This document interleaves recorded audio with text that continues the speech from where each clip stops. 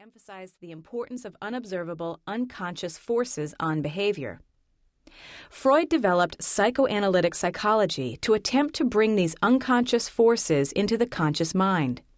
Freud created the practice of dream analysis as a way to understand the human subconscious.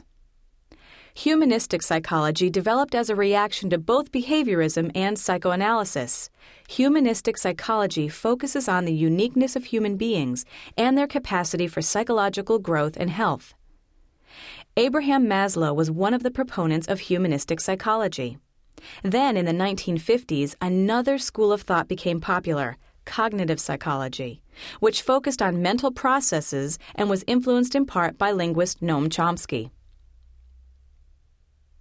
Let's now move on to the subject of research methods within psychology.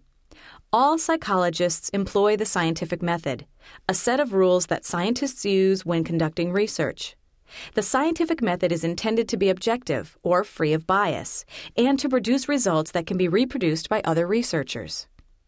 The two major types of scientific research are descriptive research methods and the experimental method.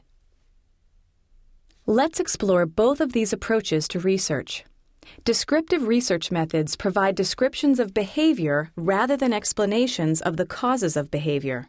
There are three types of descriptive research: naturalistic observations, or observations of people or animals in their natural environment; the case study method, in which one individual or a small group of individuals are studied over time; and survey research.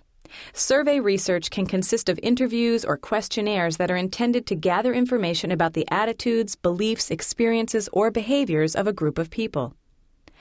The experimental method of psychological research attempts to prove or disprove a hypothesis or statement about a possible cause and effect relationship between two or more events. One example of a hypothesis is, if you smoke, you will get lung cancer.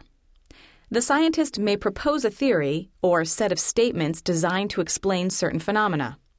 Research is then constructed so that different variables or factors can be manipulated by the researcher. The independent variable is the element that is systematically changed by the researcher, while the dependent variable is the variable that is measured. Subjects for the experiment are chosen to be part of either the experimental group, the group that will be exposed to a particular value assigned to the independent variable, or the control group, which will be exposed to a naturally occurring or zero-value independent variable. Experiments may be organized as either single-blind, in which the experimenter but not the subject knows the value of the independent variable, or as double-blind, in which not even the experimenter knows the value of the independent variable.